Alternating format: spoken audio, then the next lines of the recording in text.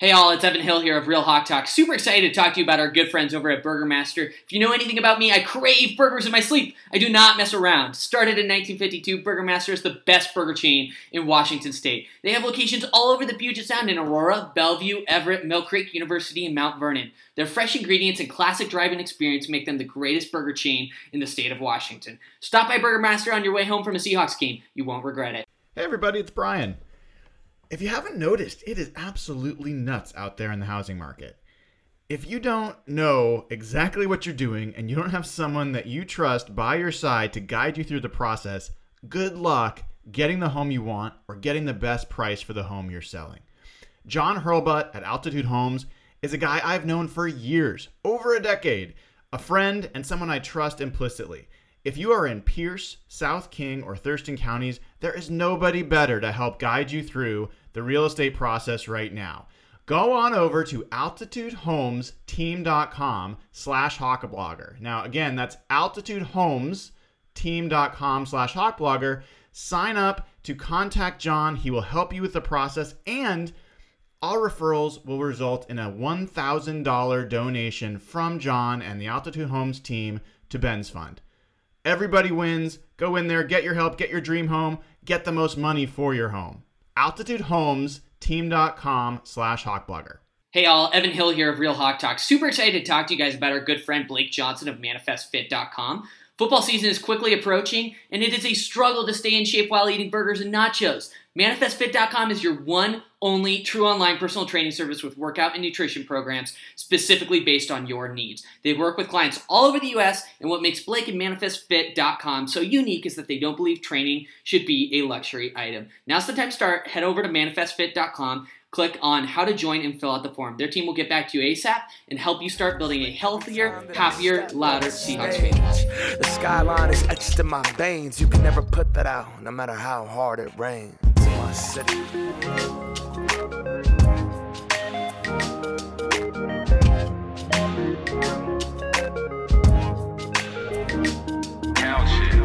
Hello everybody, and welcome to the 196th episode of Real Hawk Talk. I am Brian Nemhauser, and you can find me on Twitter at HawkBlogger.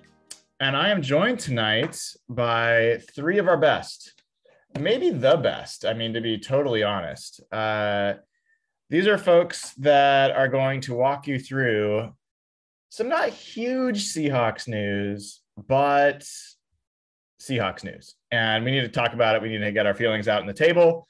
And we are also going to talk about Seahawks free agents. Everyone on this screen has already submitted their preference about whether a Seahawks free agent stays or goes, as well as their prediction about whether said free agent will stay or go. We will go through those tonight. We didn't get to them last week, even with two shows, but we will get to them tonight. So help me God. And this is another two-show week. Tomorrow night, Dave, Softy, Mahler will join Dana and Jeff and me for another episode of Real Hawk Talk. So you'll get that tomorrow. And that is always unpredictable when it comes to Softy. Last, on that note, I will be joining KJR 950 at, I think, 3 o'clock on Friday to talk with Softy about the Seahawks. So if you are in town and want to listen, or you're out of town and want to stream it, should be a good conversation, always is on air. So those are some programming notes. And without further ado, let me bring in the crew. Dana O'Gorman at Dana OG on Twitter. Dana, how are you? Oh, you're muted. I always think it's a good idea to mute, and then I forget and I look like an idiot. Anyway, I'm good. Thanks. Yeah, for asking. Thanks. Good. Well, I'm sure there's a lot of happy Chiefs fans in Kansas City, and could be only one more week though. Gonna be interesting. I think that Bills team looks like they could be a handful. I'm so tempted to go to that game. Like, so tempted to go to that game. You can still get tickets, and I'm like, oh, but it's gonna be cold, so I probably. And then up north, further than Seattle, Jeff Simmons at Real Jeff Simmons on Twitter. We've heard that for some people, Jeff is not quite loud enough. And I don't know if that's personality. I don't know if that's his takes or simply his audible volume, but we have attempted to boost his volume a little bit this week. Let us know in the comments and all those other things, whether you're hearing him better than you have in the past. Jeff, welcome, dude. I don't know if that's your strategy to like turn me into like Stephen A. Smith or something and have me screaming all the time, but I'm okay. I don't know if you've seen any pictures of Toronto on Twitter or on the news the last couple of days, but it's been like a massive snowstorm and we were unable to leave our houses yesterday. So it's been all. Isn't that just winter for you guys though? Yeah, but it was the worst storm I've seen in my years of life. So all I had was that stupid Rams game last night and Evan and Brian sending me their takes. So it's been a long couple of days. Well, that was the voice of our fourth and final, but certainly not least member of the crew tonight, Nathan Ernst at Nathan E11. Nathan, did you get a chance to watch any of Wildcard Weekend? I did, yeah. I watched basically all of that Niners-Dallas game, bits and pieces of the Chiefs and Steelers. I missed like the first quarter of last night's game and then checked the score and never bothered to tune in because it was already over at that point. Yeah, let's start there and then we'll get into the Ken Norton news. What were your takeaways from Wild Card Weekend? There's a lot of games going on across multiple days. Jeff, I mean, you and I were texting a lot, so I have some idea, but what were your kind of major takeaways? A couple of things. I think the addition of the 7 seed has been downright terrible. And we kind of got screwed that we lost out on Justin Herbert because of that kneeling thing that almost happened. But last couple of years, we've had Mitch Trubisky, Jalen Hurts, and the corpse of Big Ben. And it just led to bad games. So that was my number one takeaway. There was more blowouts this weekend than I can remember in any playoff weekend. From a Seahawks perspective, I kind of had 2 takeaways. Number one, watching the Eagles and watching the Cardinals last night, it was like, God damn, the Seahawks really should have made the playoffs. They're better than those 2 teams by a pretty significant margin. We saw them outclass Arizona. Okay, and then my other take when I watched the Bills and the Chiefs and even the Rams is like, okay, well, the Seahawks should have made the playoffs, but damn, they still feel pretty damn far from a Super Bowl team. So you watch the Bills and you watch the Chiefs, and they got a long way to go. So those were my main takeaways from the last couple of days. Yeah, Dana, I don't know what your thoughts. I want to hear. I thought the Bills looked far and away the best team that I saw play all weekend. I didn't see as much of the Bucks, so but people are like, oh, what about the Chiefs? I'm like, the Chiefs played like an expansion team. It's hard for me to give the Chiefs a ton of credit for looking good against that Steelers team. I give the Patriots, I think the Patriots are a better team, a much better team than the Steelers, and the Bills just rolled them. I mean, they made them look as bad as the Steelers, and they're not as bad as the Steelers. So I was super impressed by what I saw from the Bills. I mean, they didn't punt to like the fourth quarter or whatever. I don't know. It was crazy. Right. Yeah, this weekend was really interesting, but I think that to Jeff's point, we saw the bad side of that 7th seed, that teams like the Steelers are going to squeeze in there. And I really expected a little bit more from New England. I think that Mac Jones looked a little bit like a rookie. I think he just looked young, and that was kind of interesting. But I think that this upcoming Bills-Chiefs game is going to be just fantastic because it's just going to be so explosive, hopefully. But we have to remember that the Rams looked amazing against the Cardinals. Like, questions how good the Cardinals really were, losing 4 of their last 5. And are the Rams that good? Are they going to look that good against Brady? Probably not. But then the line, I mean, there's just so many this year. There's a lot of kind of interesting little storylines popping up. And I think it makes it a little more fun. I had a great conversation on Twitter last night after I got done tweeting the game for Our Turf. And I just said discussion so that people wouldn't fight, because you guys know how Twitter is.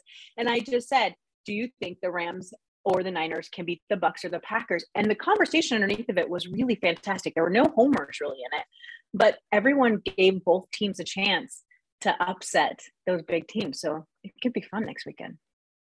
Yeah, I think that's absolutely true. They're good enough to beat any of the teams in the playoffs. Mm-hmm. I don't know that I think that that's likely.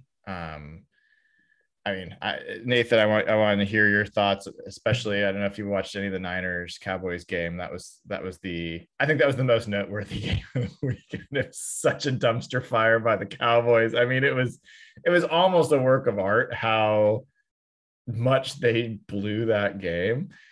But I don't know. I feel like whoever wins the Chiefs Bills game is going to win the Super Bowl. That's my takeaway so far. I think that's a fair bet. But I mean, I don't know. You have Rodgers and Brady in the NFC too, so I probably wouldn't put a lot of money on that if I was betting that. But I don't know. I'm a little worried that this Niner team is going to give us heartburn for a couple more weeks. I don't know that. They're clearly not the favorite against any of these better teams in the NFC, but they do some things really well. And I mean, I saw the obvious downside with that team with Jimmy Garoppolo and how that can hurt them, but they can win games with him and they can beat good football teams with him. So it'll be interesting to see it all play out. It was that Niners Dallas game was a lot of fun, though. It is a lot of fun to watch those kind of games when it's not the Seahawks. Way less, heart attacky. Yeah, 100%. So let's see. I think that we've talked about what was going to go on potentially with the Seahawks for a while. And we're finally there and we finally have some answers. You could start by saying that the news is that Ken Norton Jr. was fired, and we can talk about that. We will. But the news before that is that Pete Carroll, John Schneider were not. And from all reports, it wasn't even really a conversation.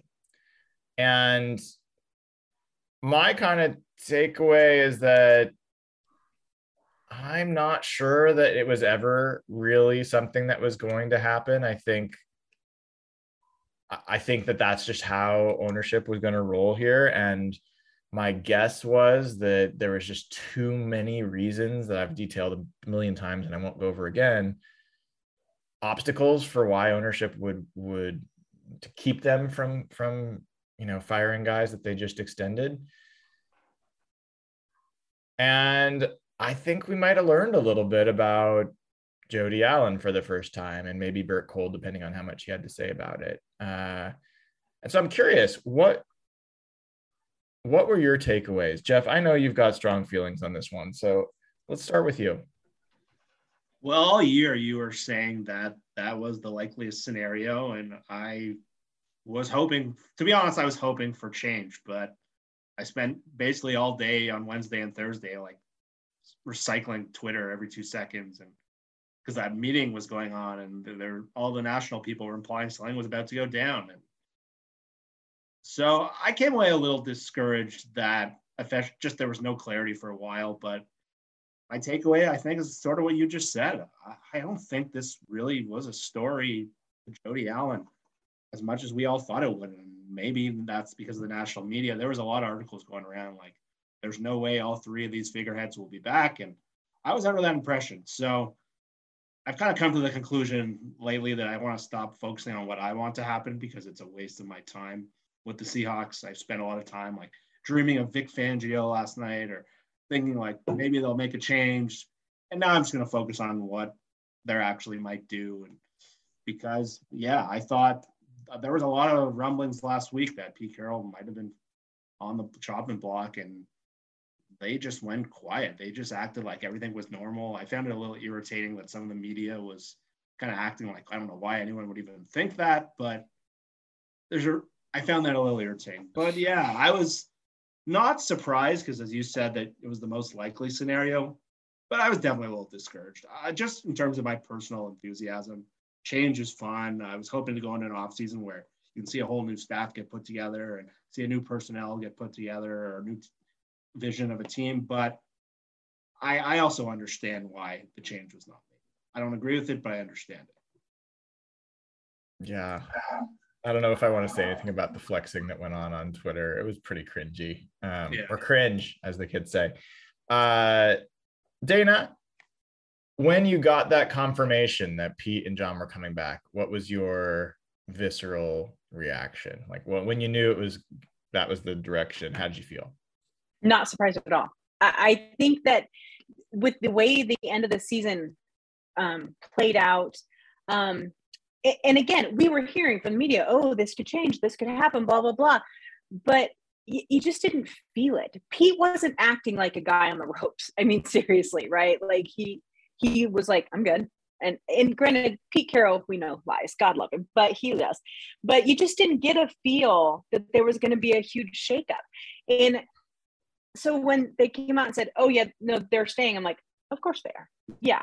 And then we are now getting all these reports about Russ, and we'll end up talking about Russ at nauseum throughout the rest of this off season. But it's like, I just get the same thing. It's like, I'm kind of with Jeff. It's like, well, let's just wait and see what's put in front of us. But I wasn't surprised in the least. And actually, I was perfectly okay with it. I'm not completely ready to dump everyone after one really bad season. And I know that will start a huge argument, and there's variations in there. And I understand people have different, definitions of success. But if you just look at the basic football of it, they won the division last year and had an injured quarterback this year. I just didn't see big change coming. Nathan, you had talked about your points of view had kind of like gone up and down and where you kind of landed, but there was one of the three that you'd kind of decided you wanted to go. And that was John Schneider. Yep. How did you feel when you heard the news that he and Pete were staying? I mean, yeah, not surprised. I didn't think it was as like a lock they were all coming back, but that did seem like the most likely scenario. I mean, I'm mostly okay with it. And I wonder, it was interesting because, we heard for weeks about this meeting and that it was going to happen, and it was going to happen on Wednesday, and then it was going to happen on Wednesday, and it was going to happen on Thursday. And then it was just complete radio silence for like 3 days. And then, people just basically started confirming that everyone was coming back because nothing had been said. And so it was just kind of by default, like, I guess they're all good. But, now we've got some news with Norton and changes on the coaching staff. So, I think, I don't think we really know what state anyone is in, right, in terms of job security. I don't, there may have been serious thoughts about moving on from Pete. Maybe Pete was planning to make this change all along. Maybe it came down from ownership, who knows? But it's all kind of a black box right now. And so, and we have more Russ rumors coming, like Dana was saying. So I don't know that we're really getting a lot of closure on all of this outside of, we know it's all coming back for another year. And there were just too many reasons for that to make sense. The extensions, they have historically been a successful team. You have 1 year with an easy excuse for why it was unsuccessful. And even with me, I think if I had to pick one of them to go, it would be Schneider. But even he has, had some good drafts and done some good stuff the last couple of years. So, unless you're just going to fire him over Jamal Adams, then it was hard to see really where the impetus for change was going to come, that hadn't been there for a couple of years. Yeah. Can I ask a question real quick? Yeah, go ahead. What does this make you, and Brian, I'd love to get your opinion, because we've talked about this a lot, about how we don't know who Jody Allen is. We don't know what type of owner. Is she go-getter owner? What does she want? I don't think we know anymore now. This, if nothing else, made me think she's even a little bit less involved because nothing changed. But I mean, does it change your opinion of her? Do we know anything different? I think that's a really good question. I do think we know more. I don't think it's definitive by any stretch. And the reason we know more is by the absence of action, right? So if she was a super reactionary, I'm painting the opposite extreme where she just doesn't tolerate anything going wrong, and she doesn't like fans being upset, and she doesn't like the potential that the ticket demand could go down, any of that stuff, right? Then she could have been one of those owners that's just like, you're gone, doesn't care. Or that it would tell us a lot if she actually made that move. The fact that she doesn't confirm for us what kind of owner she is, but it does give us some more information about what kind of owner she is not. And so I don't see her as the Jerry Jones. She's never going to be the Jerry Jones owner. Like, I think that we probably knew that before. I think this is further evidence that, my personal expectation until she does something different is that she is more of a steward and a passive owner than someone who's so invested in what's going on that she is going to be actively managing this thing. And so I think it's going to take the team really like going downhill to the point of fans and the business suffering as a result. I guarantee you they have less people on the 12 waiting list or whatever it's called for season tickets than they did before. And it's not just because of the team performance, but I think those types of indicators are going to be things that she'll pay attention to. And I'm sure she gets engagement reports on social and what's going on here and all that kind of stuff. So yeah, that's kind of, there's nothing I've found for how she handled this that changed my perspective on my guess of what kind of owner she is and how she's going to handle herself. Does that make sense? Definitely. And I think most of those things are good qualities in an owner. Now, we Definitely. don't know to the degree that she is patient or maybe checked out, right? It's still very possible that she's just oblivious or uninterested. I mean, there's a lot of that kind of stuff that's going around about her without any real evidence, I don't think. But I think on the whole, I would much rather have a patient owner, even with all my complaints about Pete Carroll and, thinking that maybe John Schneider should go, especially in different things, to look at this team and to, the staff and what they've accomplished over the years and to say, I'm just going to keep the ship steady. Not like a damning decision by her. Agreed.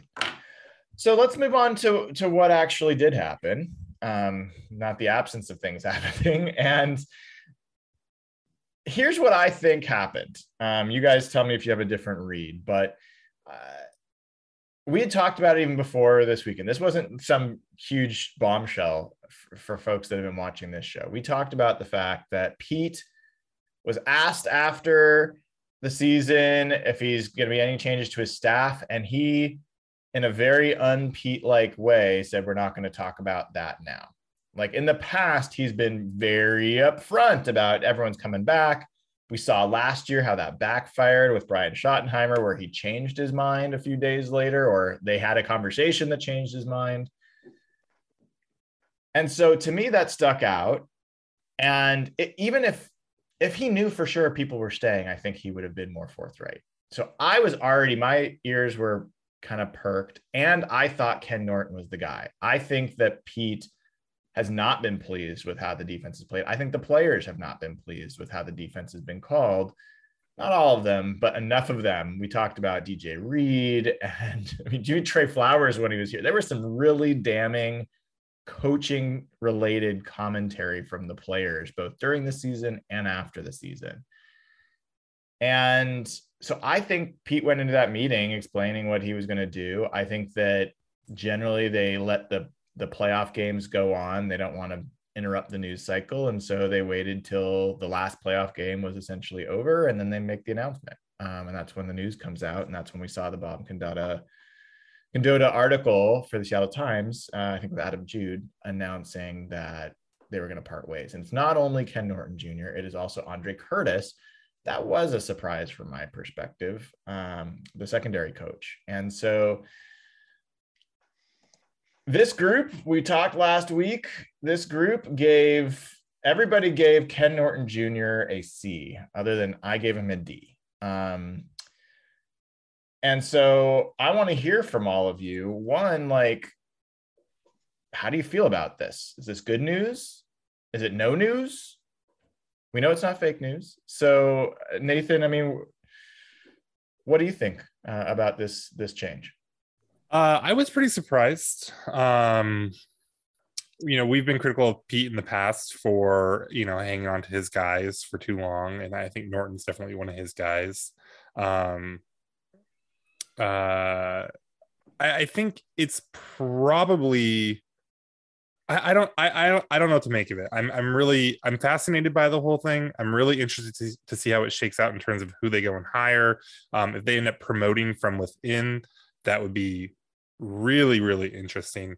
So yeah, I mean, I was pretty surprised, although not shocked. And yeah, I don't have a ton definitively to say on it, but I'm super interested to see where it all goes. Jeff, how about you? I was not surprised. I kind of had the same read as you, Brian. I think I said to the group that I thought it was like almost 0% that Shane Waldron got fired. So I could go on about that. But for Norton, I just thought there was a lot of telling quotes from the players, and there were a lot of good things we did. I think we covered some of them. I think Nathan talked about some of the schematic changes he made last week. There's a lot of people on Twitter who really thought he made some innovative changes on defense. But I just thought the consistent pattern of slow starts coming out of training camp and some of the commentary from the players and hearing Jamal Adams and Dunlap openly talk about them not being used properly or maybe being upset with their usage. I was not surprised. Again, this is where I'm kind of conflicted in terms of what I want to happen versus what I think will happen and kind of trying to figure out the balance there.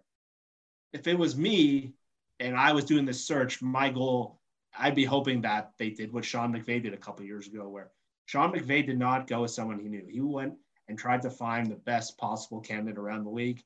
And what he did is that he said, which defense gives me the most trouble? And it was Vic Fangio's. So he took one of Vic Fangio's guys, Brandon Staley, who was a one-year guy who was so successful at his job, he got instantly promoted to head coach of the Chargers. I think it's not going to be that way. I think Pete's going to go more on the familiarity side. Makes me a little nervous, to be honest. But I think the names that are coming out are pretty telling. I don't know how great I'd feel about an internal candidate or some of the names being mentioned. But again, this is not about how I feel. It's about what I think the team's going to do. So I think some of the names that you're hearing sort of make sense. And I think I understand Pete's line of thinking on it. But I was not surprised. I'm hoping they can bring in an exciting young hire, but I don't say I'm expecting it. Dana, Ken Norton Jr. was brought on in 2018, I believe, as the DC, the defensive coordinator for the Seahawks. The Seahawks DVOA ranking on defense, I'm going to give you a couple of years. So in 2017, it was 13. Okay. 2018, it went up to 17. 2019, 21. 2020, it was 16. 2021, it was 21 again. So how much of that do you lay at the feet of Ken Norton Jr.? Well, one of the narratives that we keep hearing and is that, it's just Pete's defense. Pete does it. It's not Ken Norton Jr. just, is a vessel for which, Pete's wisdom goes through and the defense. And I don't know that I really buy that. And the reason I don't know that we can lay the defensive blame at Pete's feet is because of what has happened over the last couple of years when they have these slow starts. Pete has to go in and fix it. And it's like, so he goes in and he helps. We know that he goes in and he starts to take over. So I think he gave Ken Norton Jr. a lot of leeway and said, this is your defense until it wasn't working. And then he has to sweep it and fix it. So I lay a lot of that at the feet of Ken Norton. Now, also we have to look at talent levels. You have to look at depth. You have to look at injuries. You have to look at all that other stuff too. But I just really feel like people aren't giving Ken Norton Jr. enough credit for the issues that the defense had over the last few years. They automatically just go to blame Pete, and that's just Pete bias. But I do think that he deserves the credit for some of the issues that they've gone through. Now, yes, Pete's a defensive coach. He likes certain schemes. We all know that. We get that. But Norton was the DC. So he is ultimately then responsible for that up until Pete has to go in and fix it. Nathan, this is such a tough one because on one hand, you can say, well, yeah, Ken Norton was doing the bad things and Pete was coming in to save him to do the good things. But that happened last year. Not this last really season, but know. the season before. I mean, I think we know. I think we don't know. I think there's a lot that we don't know. I think it's hard to separate and know for sure where Pete stepped in and where Pete maybe steered things wrong and Ken Norton was following orders. Like, I've always thought Ken Norton was hired to be a yes man for Pete. I don't think Ken Norton has much of his own perspective on what the defense should do. I do think he was responsible for calling the game. And I do think that he does not have a real identity as a defensive coordinator and maybe never will. So I was never high on Ken Norton as a DC, but it's really hard for me to say this is where Ken Norton is responsible separate from Pete. I mean, Nathan, do you have there's people out there who don't want to say he's responsible for any of it. And that's illogical. Say that Ken Norton's not responsible for any of it? Right, yeah. That is I'm saying there's people out there who's like, oh, it's not Ken. Ken doesn't do anything. It's just Pete. It's like, that's not the case either. It's weird to think that Pete is just like completely hands off for the first 6 weeks and Norton runs it all into the ground. And then Pete comes in and like, saves the day. Like, that would be a very odd approach for him to take, I think. So, but I mean, I think Brian's ultimately right. We don't know. I don't know that either option here is really clearing Pete of a lot of blame. But this is what's so hard to make of the whole thing is that, and this is why I think that you have to wait to see who they hire. Because they could go that route that Jeff is talking about, and they could go find somebody new that Pete doesn't really know and that bring something different, right? And that would be really encouraging. I think that would say a lot about Pete and his willingness to adapt and about what he thought of Norton and some of those things.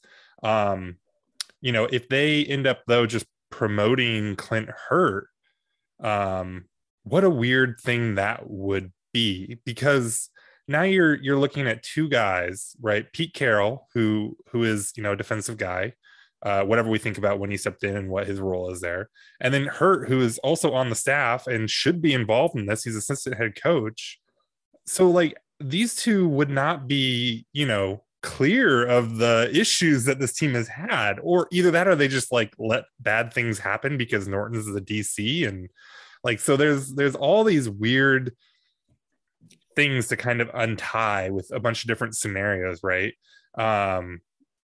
So it's super interesting, and I just don't know that I don't think we'll have a really good perspective on it until we actually see what direction they go with the next hire.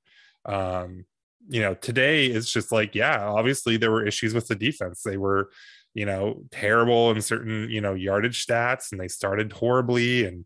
But then there's the flip side where there's points per drives. And so we can rehash that big old argument, but I don't think we'll really understand a lot about where Pete's coming from on this until we see which direction they go. I also wouldn't rule out that this is something that came down from ownership. I don't know that that's likely, but it's certainly possible. And it could explain why Pete was unwilling to be definitive about who's coming back, because maybe he didn't know what he was going to be asked to do. So yeah, it's a big mystery, I think, right now still. Yeah. So Jeff, talking about what we want to see happen from here and what we think will happen. I know some of your dreams have been dashed, so you retreated to what you think is going to happen. But let's play this logically out. So what we know, at least what's been reported, Ken Norton's gone, Andre Curtis is gone, secondary coach, defensive coordinator. And the initial report of coordinators, candidates they were talking about were Ed Donatel, who is a Vic Fangio guy. He was DC for Denver for the last couple of years, who's had a very good defense. Some people might think of Ed Donatel as the Ken Norton Jr. to Vic Fangio that Ken Norton was to Pete, like it's Vic Fangio's defense, so to speak. We also heard about Clint Hurt, who's an internal candidate. And we also heard that part of what Pete wants and part of the reason for separating from Ken Norton, and this is also part of why I don't think it came from ownership, is the Seahawks did change their defensive approach. They do want to play more too high. It limited explosive plays this year, but they didn't get enough pass rush. And so that does point to wanting to bring somebody in that has that awareness and that expertise more so than somebody who's maybe in-house, unless they weren't able to say anything and they had no power before. That seems very un-Pete Carroll-like. So my sense is that they are going to look externally and they are going to look for someone who has more experience in that style of defense to add to their expertise.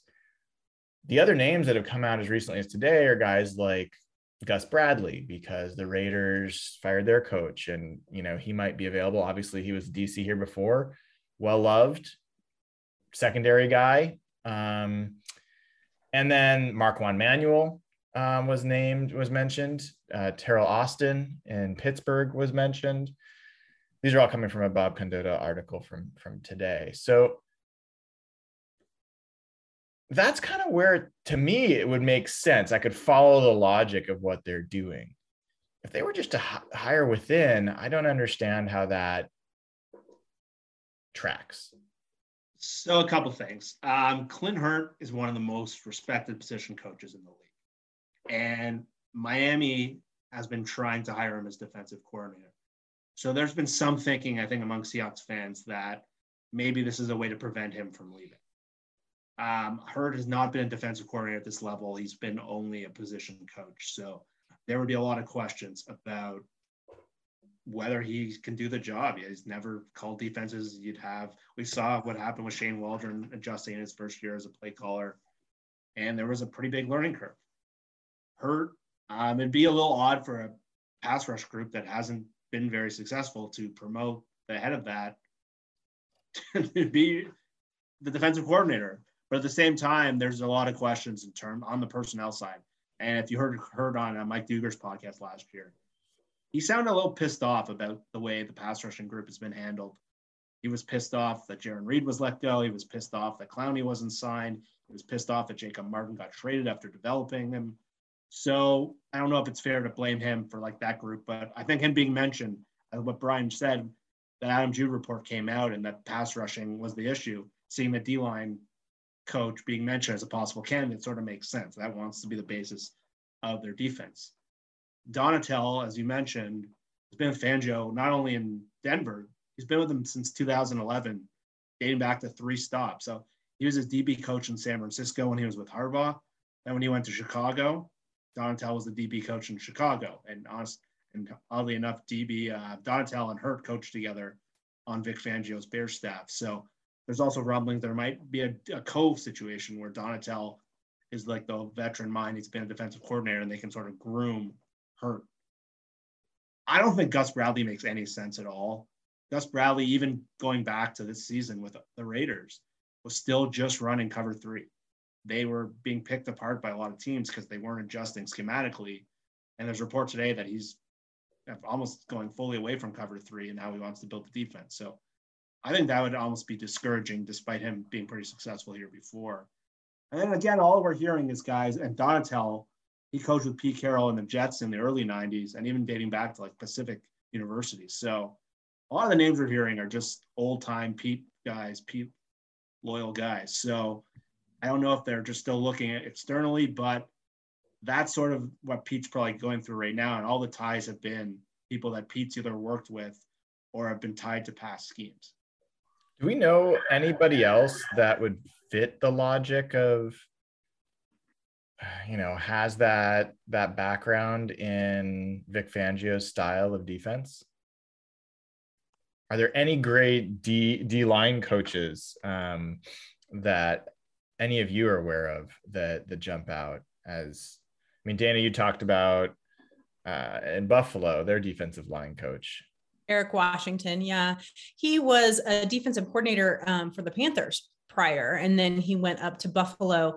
And I love the way that defense is put together. So he has the experience of being a DC, but then has that depth at the line coach. So I think that's a name I would be excited to hear. Everyone talks about Daboll, but I'm like, I don't want to talk about that defense. So I like that idea.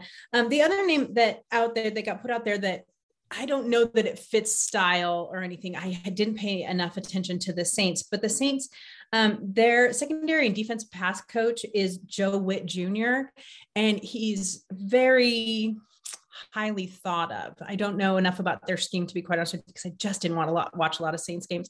But it wouldn't surprise me if Seattle decided to go with an unknown. They did it with offensive coordinator. I mean, remember, that shocked the crap out of us. Like, none of us expected that.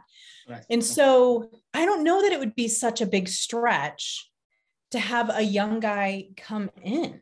Do you know what I mean? Yeah. I mean, that just wouldn't really surprise me so much. Well, I think it's really hard for us to identify defensive coordinator candidates because unless they've been there before, they can't make lateral moves. So it's either a failed head coach or a position coach who's going to do it for their first time. So I don't see how we can know. It's such a different job than being a position coach. You see it with Ken Norton.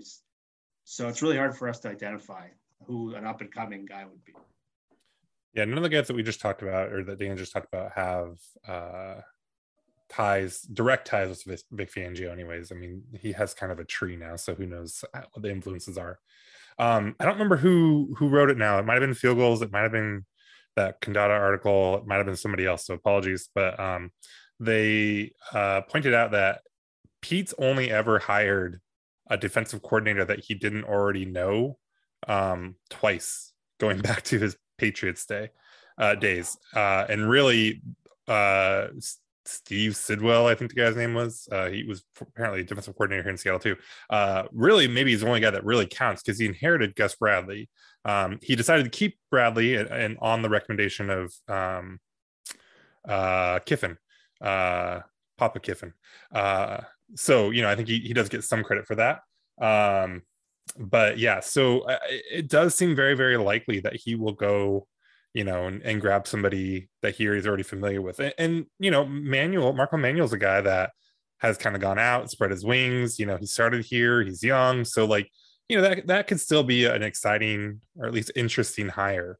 But yeah, I don't think that, he's going to go, I don't think we're going to see a real splashy, interesting out of the, blue kind of Brandon Staley type hire.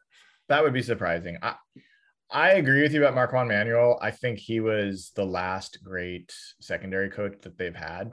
I think Chris Richard was not as good, to be totally honest. I think Marco Manuel actually was able to teach the step technique, I think, pretty well. And a lot of the DBs credited him for that. And I think he showed the ability to take some of that expertise to other places he's gone and has produced some decent DBs where he's gone. So I like Marco Manuel. I wish he had stayed healthy in the Super Bowl. Other than that, I like Marco Manuel. But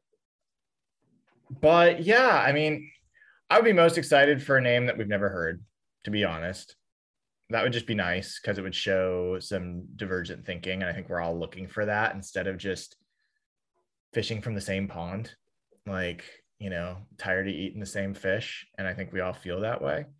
That said, I mean, Ed Donatel would not thrill me, but I do like the path that if they're thinking along those lines. I do think we saw a different defense this year, bare fronts and all.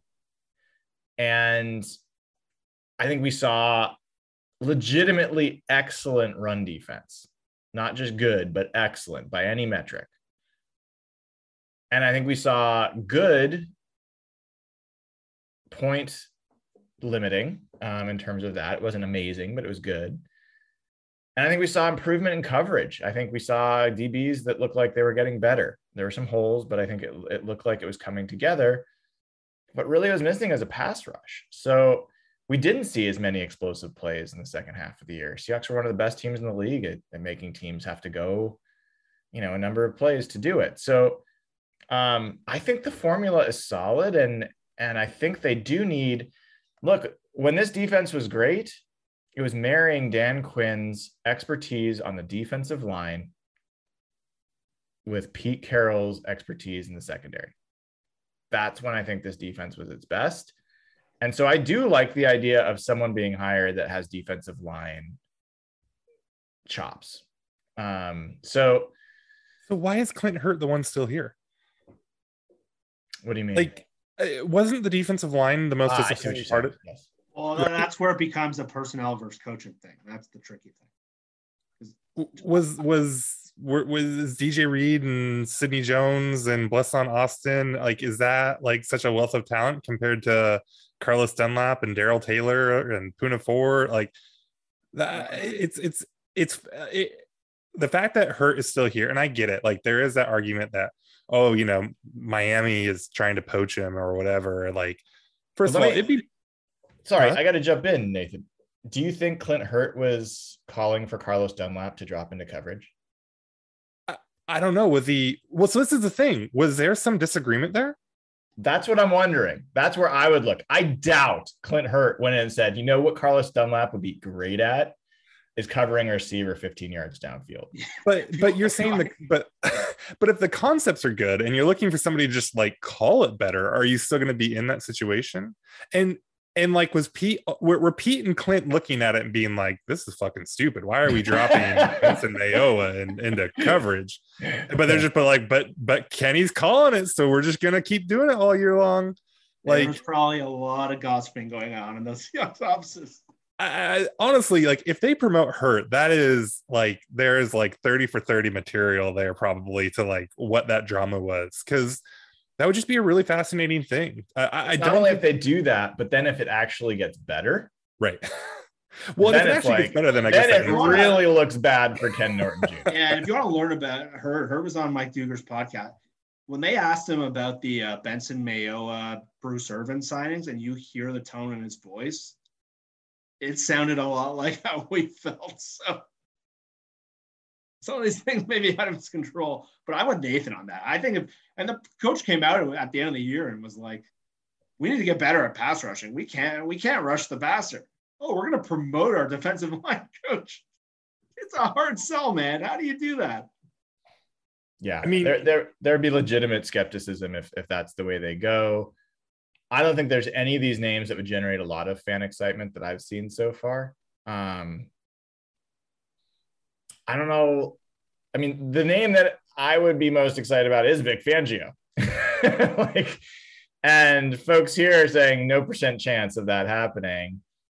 There's some rumors, I don't think they're confirmed, about contractual issues that would keep him from becoming a DC, or he'd have to forego his salary, and that he's still getting paid as a head coach for Denver.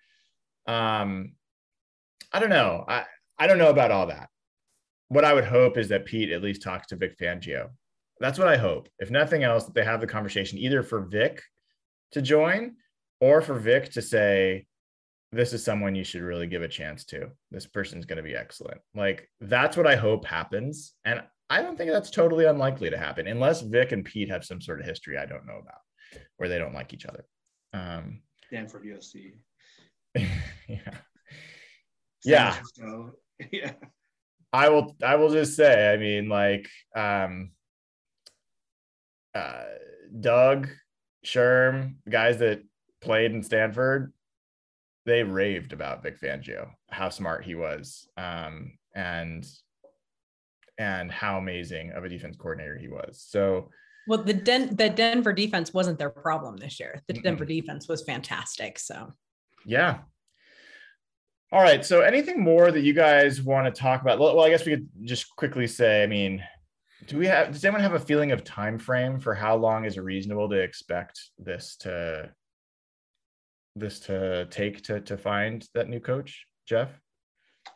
I don't think so. I think there's 8 openings in the NFL right now, and none of them have even. Teams seem to be a little more patient this year, which is a good sign. And they're not rushing. There was no hiring the first week. We're almost midway through the next week.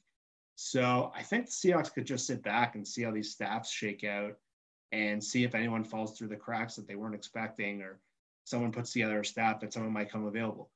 I think it can be anywhere from 1 to 2 weeks. I don't think there's any rush on their end to get this job done. Well, I'm going to look up real quick unless somebody knows this off the top.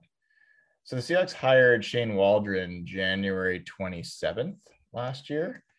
Brian Schottenheimer Didn't fired. I feel like it took forever though? Weren't they one of the last ones to fill that? Brian Schottenheimer was fired January 12th. So that's like a couple of weeks. Yeah. Yeah. And it was before the Super Bowl. But that was a little true. They had to get Russell on board. There was a lot of dynamics there. So I mean, it seems that it's reasonable that within, by the end of the month, they might have that name. Yeah, that's what I figure, 2 weeks. And then that person's going to hire, I would assume that person would hire the secondary coach. So, yeah. So I think we'll keep an eye on this. I would say that we're all happy that they've moved on from Ken Norton Jr. Everyone agree with that? Anyone disagree with that? I wouldn't say I'm happy. I'm not. I'm fairly indifferent at this point. Okay. Definitely not sad. Yeah, I mean, I'm not happy because I'm sure that they're going to get a superior defensive coordinator that's going to solve the whole scheme problems. But I think they'd have a hard time finding someone who is less capable at calling a good game. I just think Ken Norton Jr. was never, and maybe never will be, someone who is good at calling defenses. That's my impression of him. And so I'd like to have somebody that I feel more. Dan Quinn's a guy who I always felt like made it hard for offenses and they had to adjust. I just never really got that feeling with Ken Norton Jr. calling. I'll say this, and I think Evan passed along this message today, but whoever they hire, say what you want about Jamal Adams, and we could talk about that trade all day, but you got to hope they could get a little more out of this guy. They're paying him a ton of money. They traded a ridiculous compensation package for him. So I think that should be a pretty big factor in terms of judging the next coordinator, because, man, they could not get enough. They turned him into like a pretty average coverage player who had 0 sacks this year, and his blitzes were just not even close to effective. So I think that should be a thing that it's kind of that conversation sort of slipped through the cracks. But yeah, man, that did not go well this year. Yeah, I think that's a great point. It's not just Jamal Adams. I think that's the obvious one. Carlos Dunlap's another one who was not used well this year. I think you got to argue Benson Mayowa wasn't used necessarily that well this year. Alton Robinson didn't get playing time earlier on. Like, there's a lot of things personnel decision wise where, I mean, Trey Flowers was stuck with for a long time. Like, we think so much about defensive coordinators just got to be this genius. Some of it's just like, God, do like the obvious things, like, and stop getting in your own way. So, speaking of that, let's talk about some of the guys that the Seahawks are going to have to make decisions about heading into this year. And we're going to start by talking about their free agents. So we have a list of, let's see, I think it is, wow, hold on. It is 15 players who are Seahawks free agents. And we're going to go, we'll figure out what order we're going to go. We might not go through all of them, but let me tell you the ones that there is uniform agreement across this crew, because I have it all listed and voted. And I'm going to specifically call out the people that we all predict that we want to go and that we predict is going to go. Okay. So there's only a few people that I think all of us are in agreement. Robert Nkemdiche. I don't think anyone's expecting him to come back.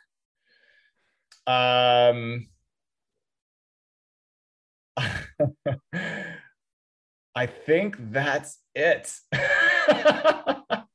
Everyone else, we've got some Wait, disagreement. I thought we all agreed on everything all the time. I don't understand. I'm so No, we confused. don't. We all have the I same know. opinion, I heard. Alex Collins. We also agree on Alex Collins. Yes, Alex Collins. No, that's not true. Dana thinks we should sign Alex Collins. She thinks he's going to leave. Oh, I wasn't looking at Tim's. My bad. Oh. Evan didn't fill his out. And Story of actually, I my didn't look life at yours right there. either, Brian. I was just looking at the important people, me and Jeff and Derek. All right, I'm gonna hide those. I'm columns. proud to be part of that crew. Yeah, we're gonna like, you know, we'll get Derek. Brandon Shell. shifted. Brandon Shell. We all agree on Brandon Shell. Do we? Let go. Yes. Let go. Okay, Brandon Shell. There you go. Thank you, Nathan. I was trying to eyeball this really quickly. You can see how much prep we do for the show. Oh, The fact we Rasheem filled Green, out this too. spreadsheet is really a big deal. So Brandon Shell, maybe is a surprise to some folks.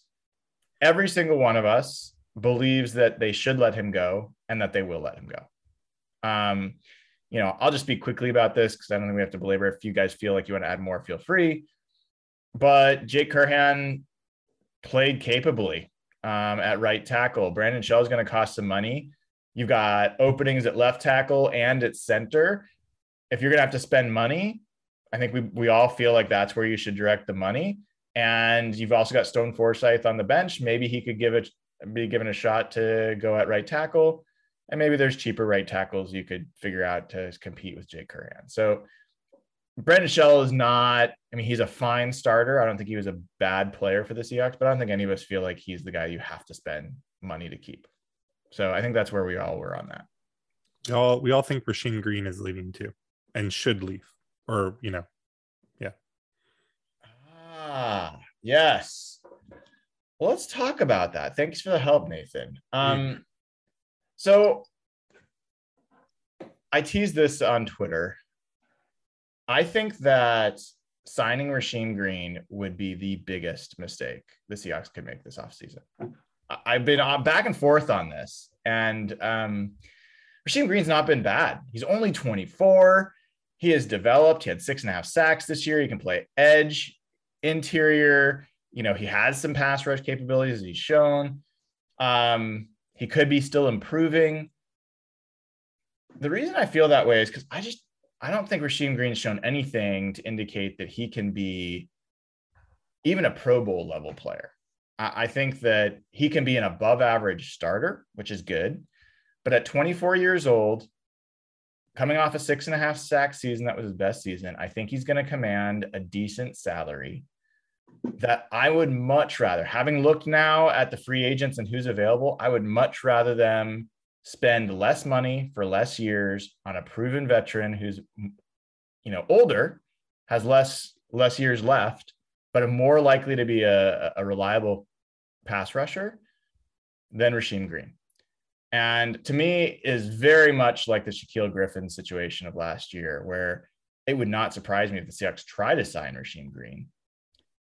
And I think we have to hope that someone's going to offer him enough money that they decide not to match. Because if they had signed Shaquille Griffin for the money that they paid him, I think that would have been a debilitating move for the Seahawks defense overall. So I think Rasheem Green, for me, is fallen pretty close to that category. And Jeff, I'm kind of curious, you know, we've all were agreement there, but how do you feel about Rasheem Green? I think it's kind of surprising we all agreed because he's talented and he is growing. I think it summarizes more the state of the Seahawks roster outlook than Rasheem Green himself. Seahawks right now have a lot of uncertainty in their roster. You mentioned both tackles are free agents. They have their best player on defense, a free safety, is a free agent. We'll get over the tight ends, both tight ends. They have a lot of players to sign. So they're not in a mature enough roster point. I don't mean mature from an age standpoint or from like an actual maturity standpoint. I just mean they're just not in a position to sign almost a role player to a large salary.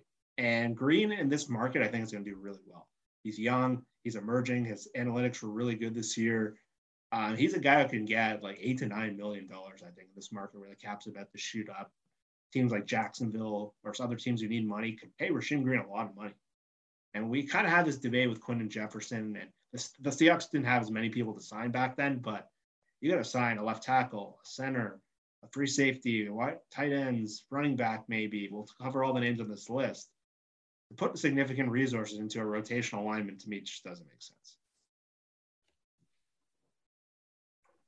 Nathan, anything you want to add about Rasheem Green before we start going down the list of other interesting topics? I know that I was kind of surprised for where you were on this because you've been a big Rasheem Green supporter. Yeah, I mean, it's just a price thing. I think he will get paid too much, and so he'll end up going. If you can get him on the Quentin Jefferson deal, I would jump at that, which was like $4.5 million or something like that, I think. So something like that would be awesome, but I think he's going to go quite a bit higher than that and not really make sense for them. Got it. Awesome. All right, so let's start at the top, and we're going basically in descending cap hit order for folks following along. I know everyone else is doing the same thing. Dana, the first person on this list is Dwayne Brown. Mm-hmm. And you have him predicted you want him to be signed and you predict he's going to be signed. And I'm actually changing my vote because I've done more research. So I'm doing that real time. Because that's Nathan, you want him to be signed. Jeff, you want him to be signed. Derek wants him to be signed. I am currently the only person that wants him to be let go. Does anyone else want to change their vote? Okay. Dana, tell me why you want them to re-sign Dwayne Brown. So Dwayne Brown just said this week that he wants to play for one more year and he wants to play in Seattle. I think that this season, the way he played this season, that they should sign him for his last season. I think that he played well enough and for the amount of money that it sounds like he might, I don't know that I don't think that they'll have to spend a ton to keep him for one more season. And I think that he played pretty well this year. So there seems to be a why not to that to me.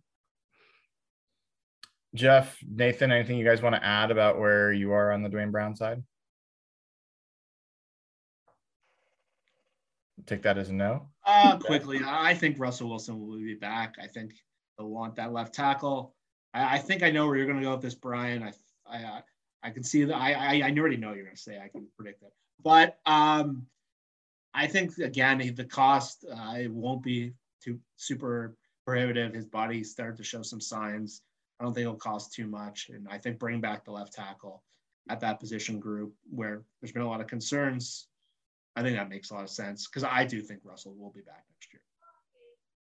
Yeah, so the reason I started with sign was wanting that and predicting it is for the reason you guys mentioned. I mean, you know what you've got in Dwayne Brown. You can get him for a cheaper deal. Yes, he is degrading. He doesn't seem like there's no reason to expect him to be better next year. To me, it's very much the Jason Peters in Philadelphia kind of situation where, the guy was basically like they'd roll him out on a cart. He still somehow was better at left tackle than anyone that they would put in there. But then it gets to the point where he's just not. And I don't think Dwayne Brown would be a worst case scenario. I think you can have a decent line with Dwayne Brown as your left tackle still at the level he is. But what changed my mind was looking at the free agents at left tackle, and there's a few different options, whether it's Teron Armstead, Orlando Brown. I think there's a few guys that are younger and good that are intriguing to me. And I would much rather them look at investing in a left tackle that can be around for the next 3 years and not have to worry about that position and grow with that player than hope that because we don't know that Dwayne Brown will make it through another season. That's the thing. We could talk about his level of play, but his injury situation is precarious. And so I would like them to look at those types of players in free agency. But my expectation is that they're going to sign Dwayne Brown. That's my guess. But after I looked at some of the names, I don't think Orlando Brown's going to cost a ton. Maybe I'm wrong. He's younger. He's never been great, but he's been good. I think there's some other guys that are just worth taking a look at. So that's kind of where I'm at on left tackle. So we have a little bit of different point of view there.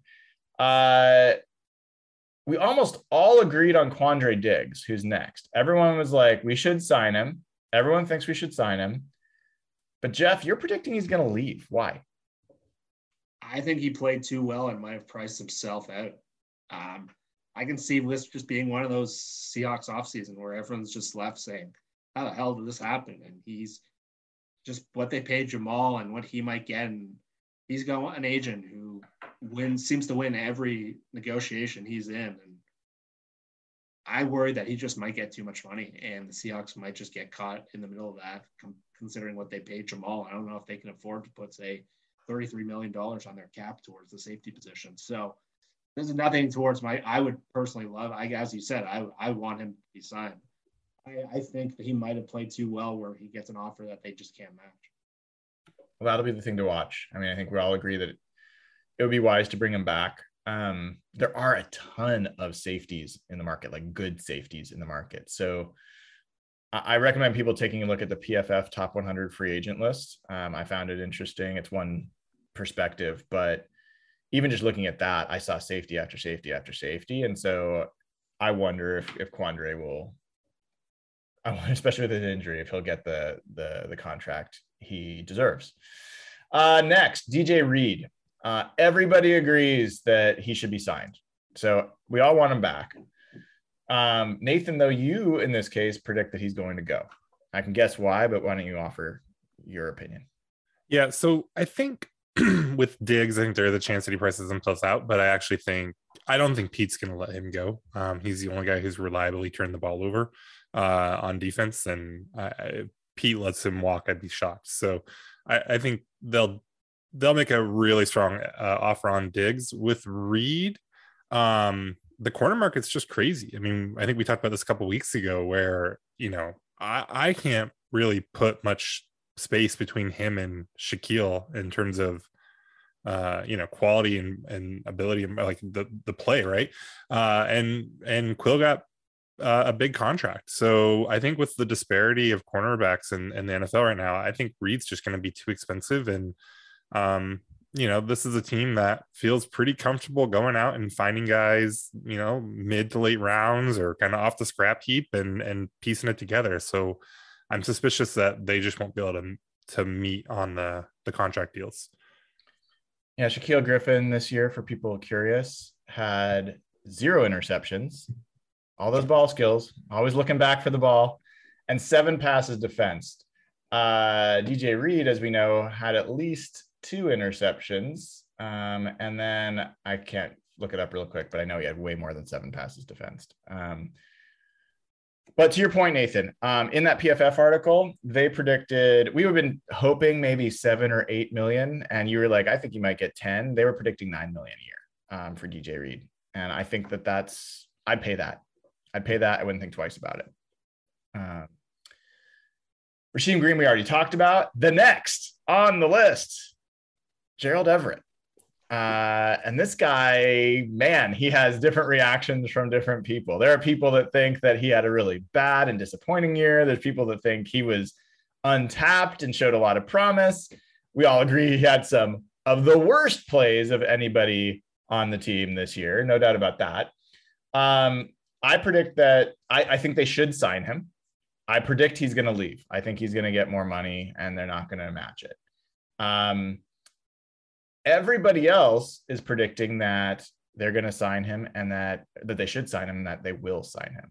So I don't have a bunch that I need to detail here. It's just simple. I think 1, I think he could get a very lucrative offer. 2, I wonder if he would want to come back here. I wonder if he feels like he sees he's going to get utilized enough. Signed a 1-year, $7 million deal. I could see him going to another team that is a little bit more of a pass-centric team and just wanting to get a change, or maybe just better weather. I mean, whatever. So I would like to see him back. Does anyone else want to talk a little bit about Gerald Everett? Okay. So next on the list, I love this conversation. Ethan Posick. I believe he should be let go. Dana believes he should be let go. Jeff believes he should be let go. Derek believes he should be let go. And the person who is right thinks. And then there is Nathan, who is wearing his Posick underoos and is just like staying up nights, concocting reasons why the Seahawks should keep Ethan Posick. Tell us, Nathan, why do you want him? I would wear, I don't know what underoos are exactly. Are those like the pajamas that have the butt flap? No, they're just kids' underwear that have characters on them. Okay. I'd probably wear a Ethan Posick underoo. Anyways, I think he's one. I think he's underrated by most fans. I think he played quite a bit better than he gets credit for, although he's by no means a star or anything like that.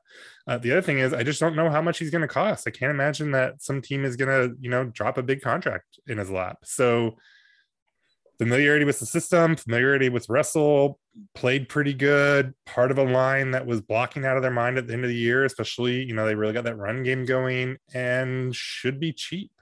So it just, I would be surprised if he ended up leaving. It seems like a really good deal for everyone involved. Yeah. So even though Dana, Jeff, Derek, and I all think that we should let him go, I think they're going to sign him.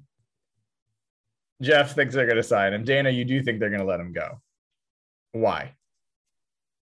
I think that, okay, maybe I should say I hope at this point that the Seahawks have really discovered what we have been screaming about for 2 seasons now in the center position. And I said hope, Jeff. I said hope, Jeff. But I told you, I've stopped convincing myself they're going to do these things. I spent so much time looking at all these centers last year. I know Brian did. I don't want to do that again. Right. I get it. And I look at things like this too. It's like, there just doesn't seem to be any reason to keep him if there are other options out there. But we also know that Seattle doesn't, look into that. But I don't think he's played well. I know that toward the end of the season, the line got better, blah, blah, blah, but it's Ethan Posick. I don't think Seattle will see the value in him. Hopefully Russell will be vocal enough to get him out of there. I wouldn't be, as much as I've talked crap about Ethan Posick, I wouldn't be furious if they signed Posick. I would be really upset if they're signing him as their starter and that they don't try, again, looking at free agency, everyone's been talking about Ryan Jensen. He's probably gonna be the top center in free agency from Tampa Bay. I don't know how likely I think that is. I think Brian Allen is a really interesting option for the Rams. Waldron has familiarity with him. He's one of the best centers, or at least has been one of the best centers, knows the offense. So I think that's an interesting option. Anytime you can steal from a division rival is good. I think Ben Jones is a guy that Evan brought up that has played well for Tennessee and has been a good pass protector and run blocker. And so you're going to have at least 3. I think there's probably more quality free agent centers. I would like to see them go after one of those guys. And I don't know, centers don't command huge salaries. They just don't. So I think that they can go and get a left tackle that can be a good left tackle for them and get a new center. And I would feel significantly better about this offensive line. I know Jeff has given up all hope of anything. I'm just not going through this again. I am going through it again. And Corey Linsley was a number 1 rated center, and then we had. But he's the number 1 center. He's so expensive. I don't think. I know, but we went through David Andrews, and we all got our hopes up. And we've seen just time; they don't value the position. I think Nathan's right. I don't want to put myself through this and get all excited about these left tackles and centers. And hopefully I'm wrong. Prove me wrong. That's why I wanted to change. But I just can't go through. Jeff thinks we're just going to roll out the exact same team. It's going to be identical. The offensive line is going to be almost the same. It might be. Next on the list is Sidney Jones. And let's see. Every one of us thinks that they should sign him. Myself and Dana believe that he's either the Seahawks are going to let him walk or he's just going to leave. My perspective is they're going to make DJ Reed a priority. And I think they're going to bet too much on Trey Brown's recovery personally. And they're going to say, we're not going to spend top dollar on Sidney Jones. They might also look at what they got from Bless Austin and, Mike Jackson and, John Reed and just convince themselves that they don't need to spend significant dollars on 2 starting corners. And I think a 25-year-old Sidney Jones could actually command almost the same deal that DJ Reed's going to get. Like, Sidney Jones was a 2nd-round pick. He's been injuries, the only thing that's really held him up. Somebody could see him as, their starting corner. So that's kind of where I see him potentially getting let go. Nathan or Jeff, you both have, well, I guess Nathan, you have them signing him. So you think they're going to sign him, but not DJ Reed. Say why. I think the league will be a little cooler on Jones. I could see Reed being seen as almost, not like a top tier, but like that next set of free agents. Whereas I think there will still be concerns about Jones and his injury history and everything he's gone through there. And I think that Jones may want to come back and, another 1 year. I could see Jones doing a 1 year deal, right? He's probably not going to be looking for a long-term deal like Reed probably is. So again, just kind of a sweet spot thing where he comes back for 1 year, maybe $6 or $7 million, and everyone's happy, and you send him on his way next year if he has another good season. Yeah, and that's my line of thinking. Essentially, is the price. I think Jones has gone through waivers twice now, and he hasn't been claimed. I don't think either time. Last year, the Jaguars signed Shaq Griffin. They had C.J. Henderson, who was a top 10 pick the year before. The whole league knew he was available, and he went for a 6th-round pick. So we've seen multiple instances where this guy was available for free, and no one had bidders on him. So I don't suspect that there's going to be a lot of bidding on him. We've seen it multiple times. So I don't think like a stretch of 5-6 games where he played well, it's going to change that perspective. I hope you're right. I mean, I hope you're right. And God, speaking of things not changing, I could see him being cheap and the Seahawks still deciding not to bring him back, like for the reasons I mentioned. And that would even be worse, right? Like he goes for $5 million a year and becomes like the same legitimate starter he's been for this year for the Seahawks.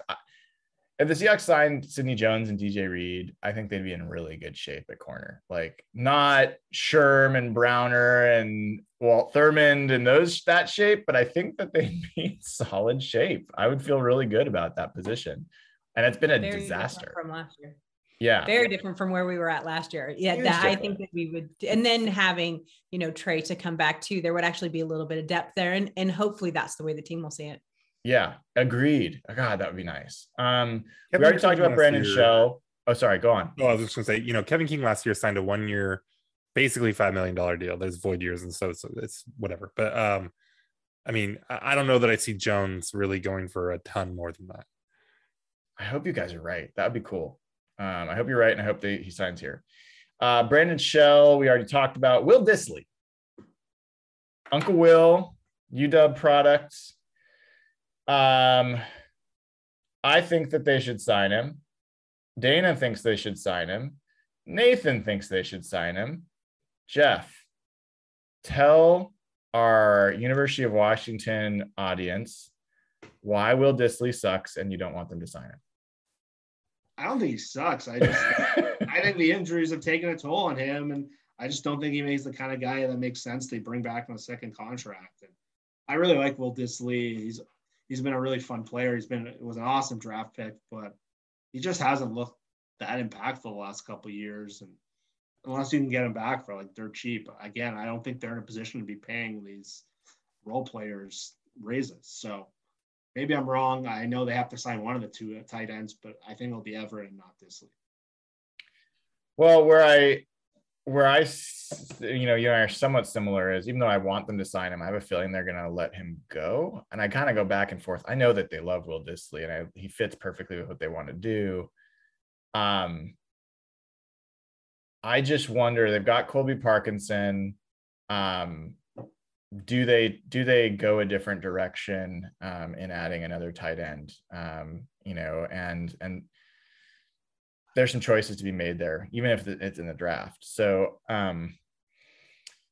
it wouldn't surprise me if they bring him back. I think I'd be happy to have him back. And I think that part of I thought he looked fine this year. I just think that Gerald Everett took he played the wide tight end, whatever it is that gets the targets. So I just don't think we know that he was suddenly less capable of running those routes. But I just don't know that a Will Dissly, Colby Parkinson pairing is great. I don't know. Although Pete singled out Colby Parkinson as a guy that could have a huge breakout, be a star next year. Yeah, what'd you say, Jeff? Oh, I just said, oh boy, but I think that's why Will won't be signed. I think you start seeing some more targets going Colby's way. I think they're going to replace Dissly with Colby. Yeah.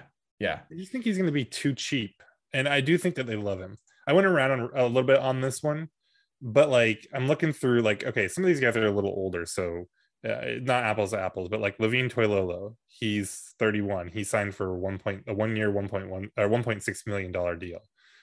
Tyler Croft signed like a $2 million per year deal. Max Williams, basically the same thing. Hayden Hurst is 29. He signed a 2-year, basically $2 million a year deal.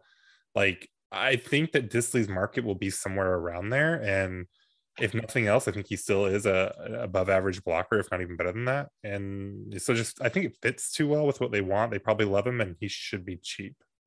Yeah, that makes sense. The other thing you have to keep in mind about Will too is that Russ loves him. And I think that, if they're going to, try to keep Russ there, which I still think Russ will be there next year, we have to remember that his input there, I think, will be somewhat important in that. And I mean, they're always together in the off season. I was going to ask you, like, what does the Bears quarterback's opinion have to do with? Oh no, it's the Broncos, because he slipped and almost said Broncos on that Manning cast. So now the Broncos fans are like, oh, he's coming to Denver.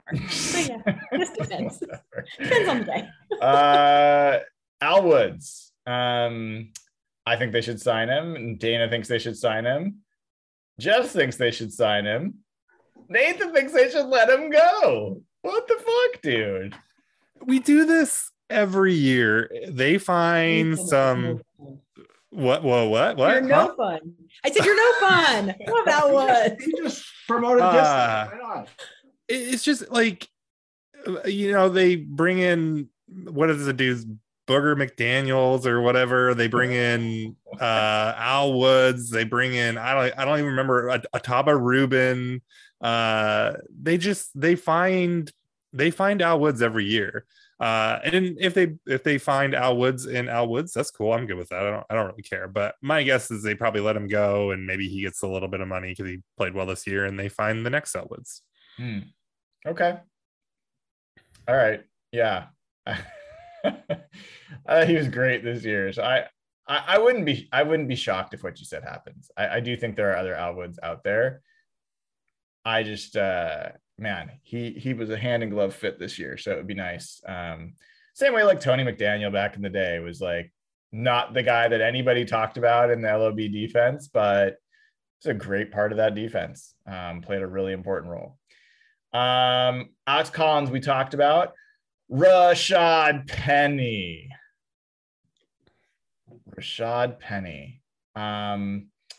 So this one is mostly going to go as expected, but let's talk.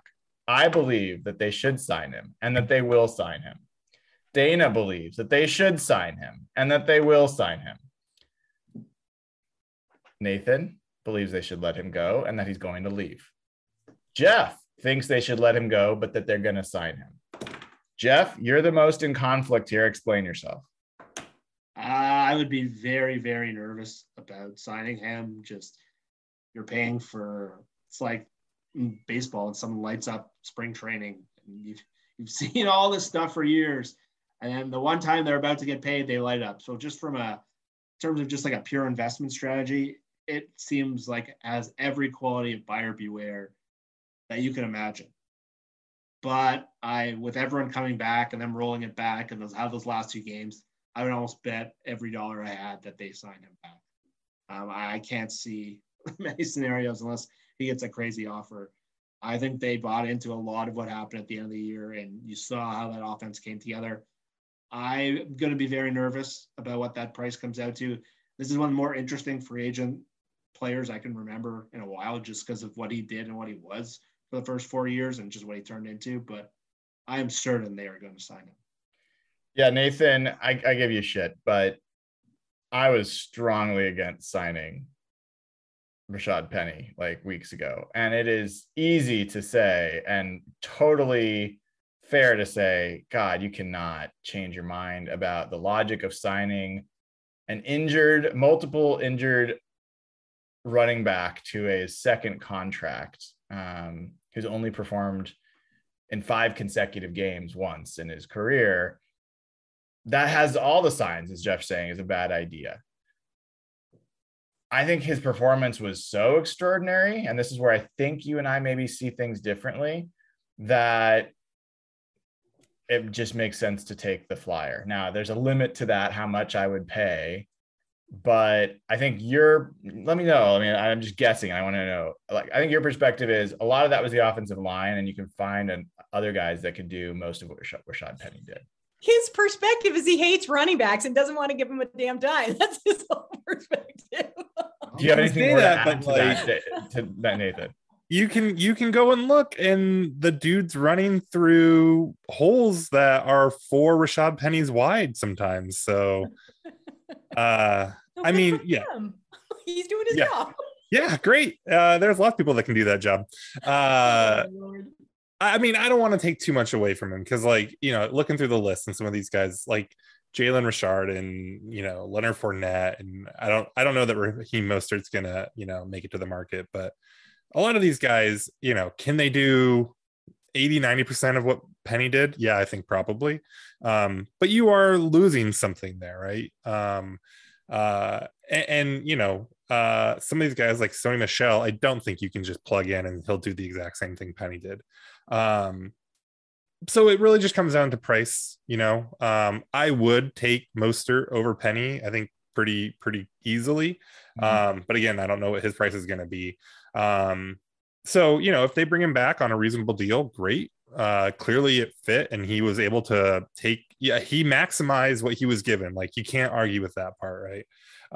So I won't be sad about that at all. But, you know, if they're going to drop, you know, I'm looking here, Melvin Gordon's a free agent, and he got paid $8 million on his last deal. That would be not so great.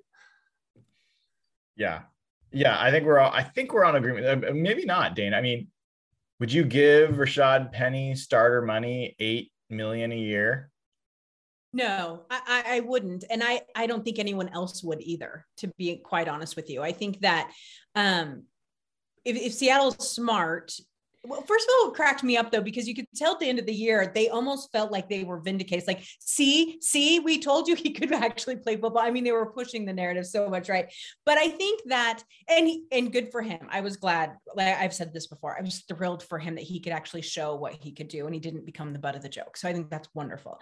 I would think that they shouldn't pay him starter money, and maybe even give him a smaller deal. I hate to say prove it, but that he can actually stay healthy for a whole season. And if he can do, obviously he's not going to repeat what he did just at the end there, but even if he has a good solid season and manages to stay completely available for the whole season, then they, you know, extend him or do whatever. But no, starter money, no, I don't think that many people would think that was smart. Okay.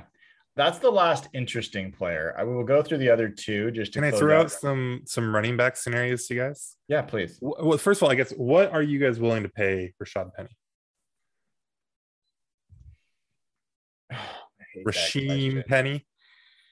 Like a year or total or guaranteed? Yeah, let's just say, give me like a year and just like an average per year. I know it's always like there's funny money in terms of what it all works out to in first year and stuff, but $3 to $4 million. I'd say 4 over like a couple of years or 1 year at least. Jeff, that's where you're at too? I'd say like 2 years, 10 million is fine. Yeah. So JD McKissick is 29, so he's older. He made $1.6 million last year. Would you rather have Penny at however many years, 4 or 5 million, or JD McKissick at 2 million? Penny. Fascinating. Would you rather have where did it go? Marlon Mack at 2 million? Really? You'd pay double to have way off. I would in a heartbeat. I would prefer to save $1 million or $2 million or $3 million and get Marlon Mack or JD McKissick or. Has Marlon Mack had any single game where his EPA was higher than Aaron Rodgers? Okay. Has he had 3 games? Has he had 4 games? I don't know how many running backs period have that. That's the point. I mean, that's what I'm saying. His performance was so extreme. Do you really think that's just him? Like, do you really think it's just him? But I think that what would have been 10, 15-yard plays were 30, 40, 60-yard plays. And I think you pay for that. That's a huge, huge difference. And there's not many running backs in the history of the franchise that have done what he's done. So that is different. And they've been way better offensive lines than what we ran out there for that last 5 games. That's Pete loves those explosive plays. I mean, that's his deep. Just to play devil's advocate, what you guys are saying. Do you guys watch I don't know if you saw the Bucks game this week. They put all their money in their offensive line. We've seen what Leonard Fournette did. Leonard Fournette, Ronald Jones were out. They had a guy, Keyshawn Vaughn, who was like a 5th round pick, probably making the league minimum. And he looked fine. Their offense ran perfectly fine. So I think that's building the case of what Nathan's saying. Like Jerick McKinnon started for the Chiefs this weekend, and he had, I think, 170 yards. He's probably making the league minimum. So I kind of get where Nathan's coming from. Yeah, I mean, I think Jerick McKinnon is an interesting one because, I mean, look, they're like, Penny is fast, and that counts for something. And he's also a big dude, and he gives guys in the secondary problems that Marlon Mack maybe doesn't, right? But like, yeah, like Jerick McKinnon, who couldn't see the football field for years, right? He shows up. Hurt. Yeah. He gets hurt. Which, Penny's dealt with his fair share of that too. He gets behind a good line and he's fast, and and he got 170 yards, right? I mean, it's not that simple, but I think people are way overestimating the amount that Penny's adding on top. I think you can't knock him again. Like I said, he's maximizing his opportunities, and he does have a skill set that fits it well, but I don't think it's necessarily that unique. Do you, we don't have to go down a rabbit hole in this, but do you discount the running back's yard over expected metric? So I don't love that metric.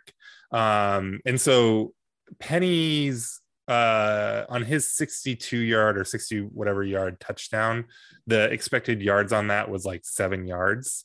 And so the way that they put that together is it's based a lot off of pre-snap data.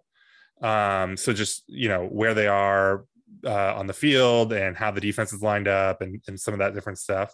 And then, it's not capped, but they limit how high, or it's hard to get much higher than 7 yards. They don't like artificially limit it, but it's just, you're not going to see a lot of these runs where it's like, oh yeah, you should have gotten 20 yards, right?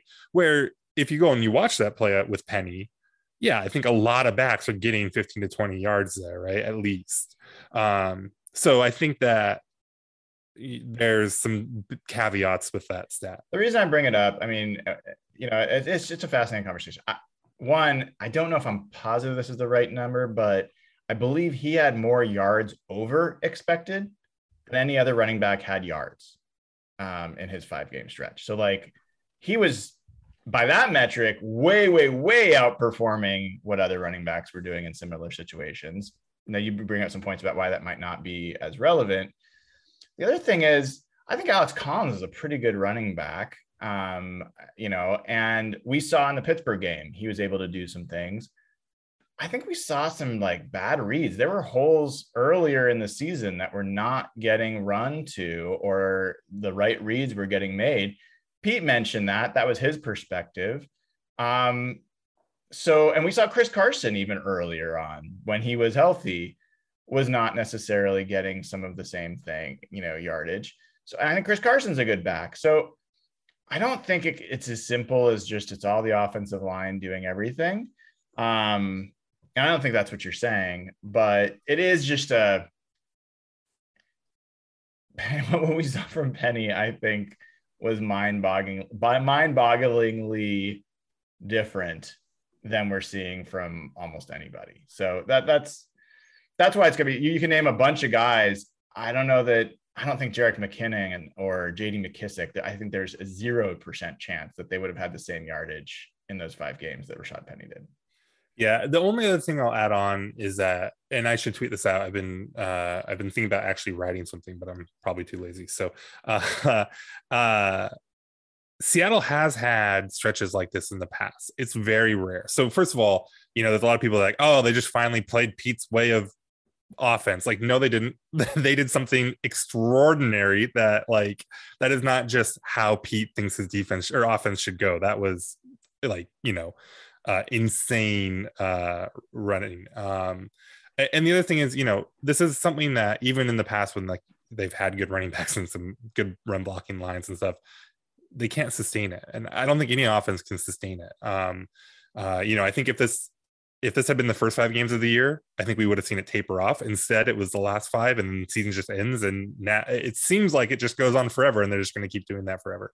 I don't think they will. And so that, to me, the idea that Penny is going to keep adding this much over expectation, I just don't think the opportunity will be there for him. So, I think it's a combination of things where I definitely, don't buy into running backs' importance as much as other folks. And I just think overall, that run game will not be sustained and Penny will not be able to have the opportunity to do the stuff that he was doing in the last few games. Yeah. And I don't think enough gets talked about. I know Dwayne Brown mentioned this, but the work that Shane Waldron and Andrew Dickerson and part of that stretch does not get mentioned enough. And I know Dwayne, after the last game, was saying that that Vance Joseph blitzes them a ton to kind of get to wrestle. And Waldron had a lot of calls, which, as Nathan said, were just opening up gaping holes. And I don't think that gets – yeah, I use that term. So I think the offense started clicking and coming together, and we've seen what's happened even with the Rams in the second half of the year. They've moved – I think Matt Stafford threw 17 passes yesterday. I think a lot of that might have been scheme. And I think it's easy to discount what Waldron did, but I think you saw the offense and what it looks like with the creative running game. And we saw Penny hit on all cylinders in that offense, but I think that's a good sign for next year. Wasn't there, I hope I'm not divulging state secrets, but wasn't there a rumor that Dickinson was the real prize of the Waldron hire? His hair was amazing. Oh, he yeah. had dreads at the end of the year. Did anyone notice that? Oh, yeah. I mean, it was ridiculous. Amazing. Am I making that up, or was that a thing? I never heard that. Okay. Well, apparently he was just a really good run scheme guy. Yeah, I want to say that I heard somewhere that he was a big part of the appeal of the Waldron hire. Yeah, I totally hear with everything you guys are saying, and I don't discount it, to be honest. The only thing I would just offer as something that I would point to is I do think that Tom Cable and Marshawn Lynch and the offensive line figured something out in 2011 in Dallas. And you can look at Marshawn Lynch before that and Marshawn Lynch after that. Same player, same capabilities, and he was a different running back from that point forward. I think there is a non-zero chance that what we saw for the last 5 games with Rashad Penny in this offensive line was this similar kind of awakening. So we're all guessing.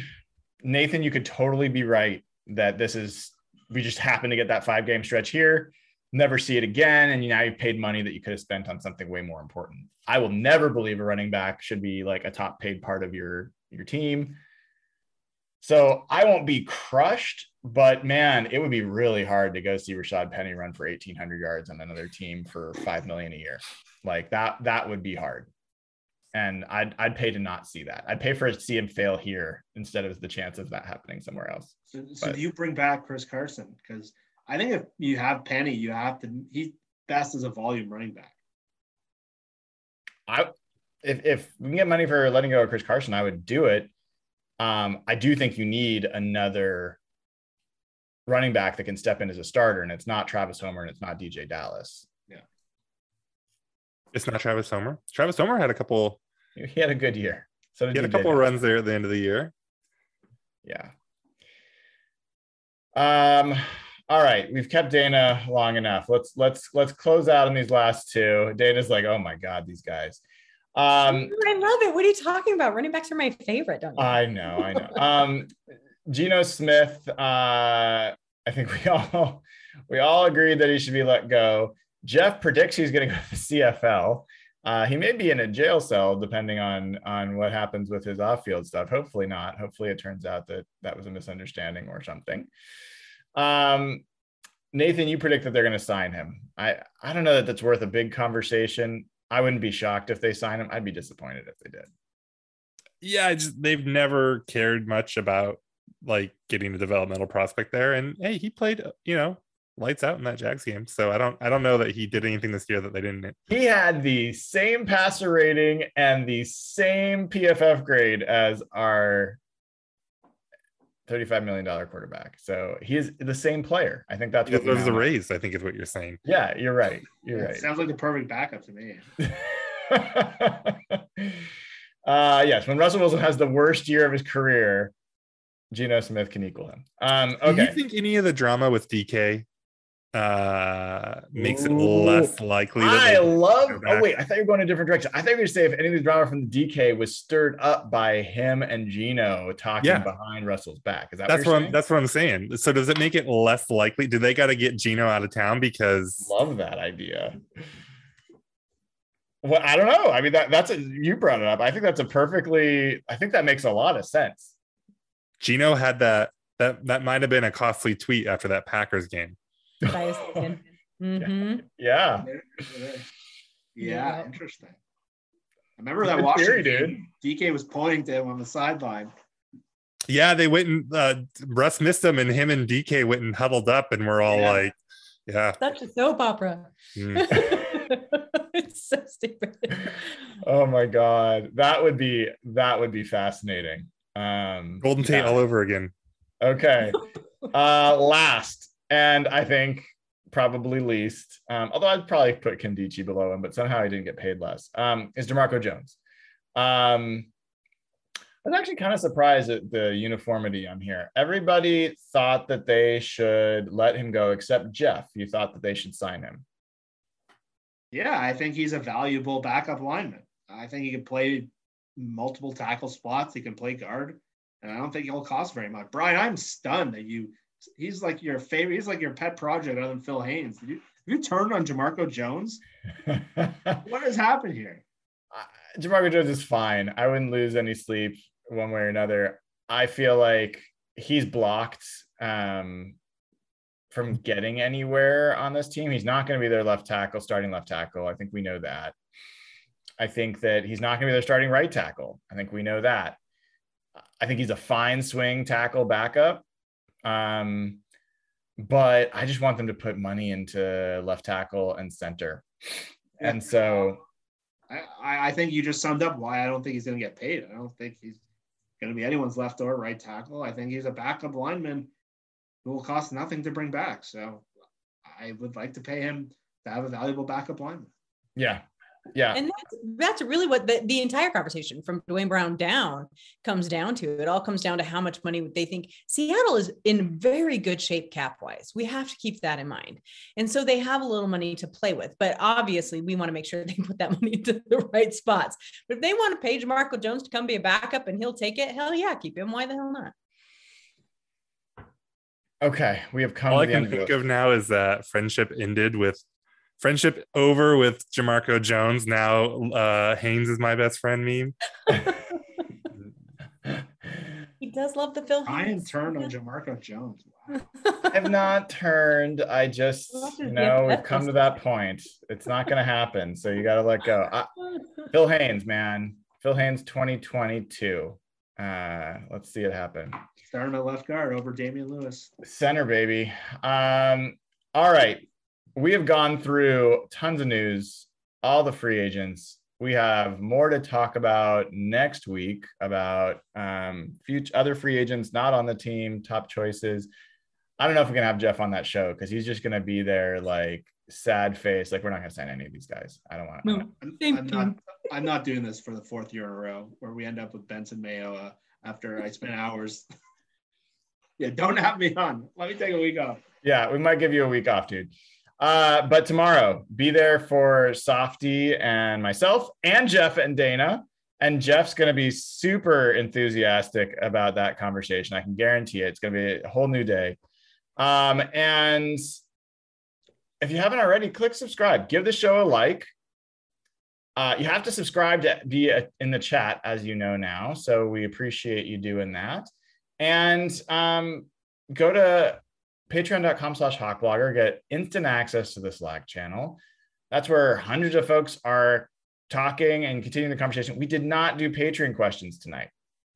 So we will do those tomorrow night. We'll take the questions that we got for tonight. We'll ask them with Softy tomorrow night. We'll cover them there. Really appreciate everyone tuning in. Lots of folks watching live. We always appreciate you. And there may be more news. We'll be there to cover it if there is.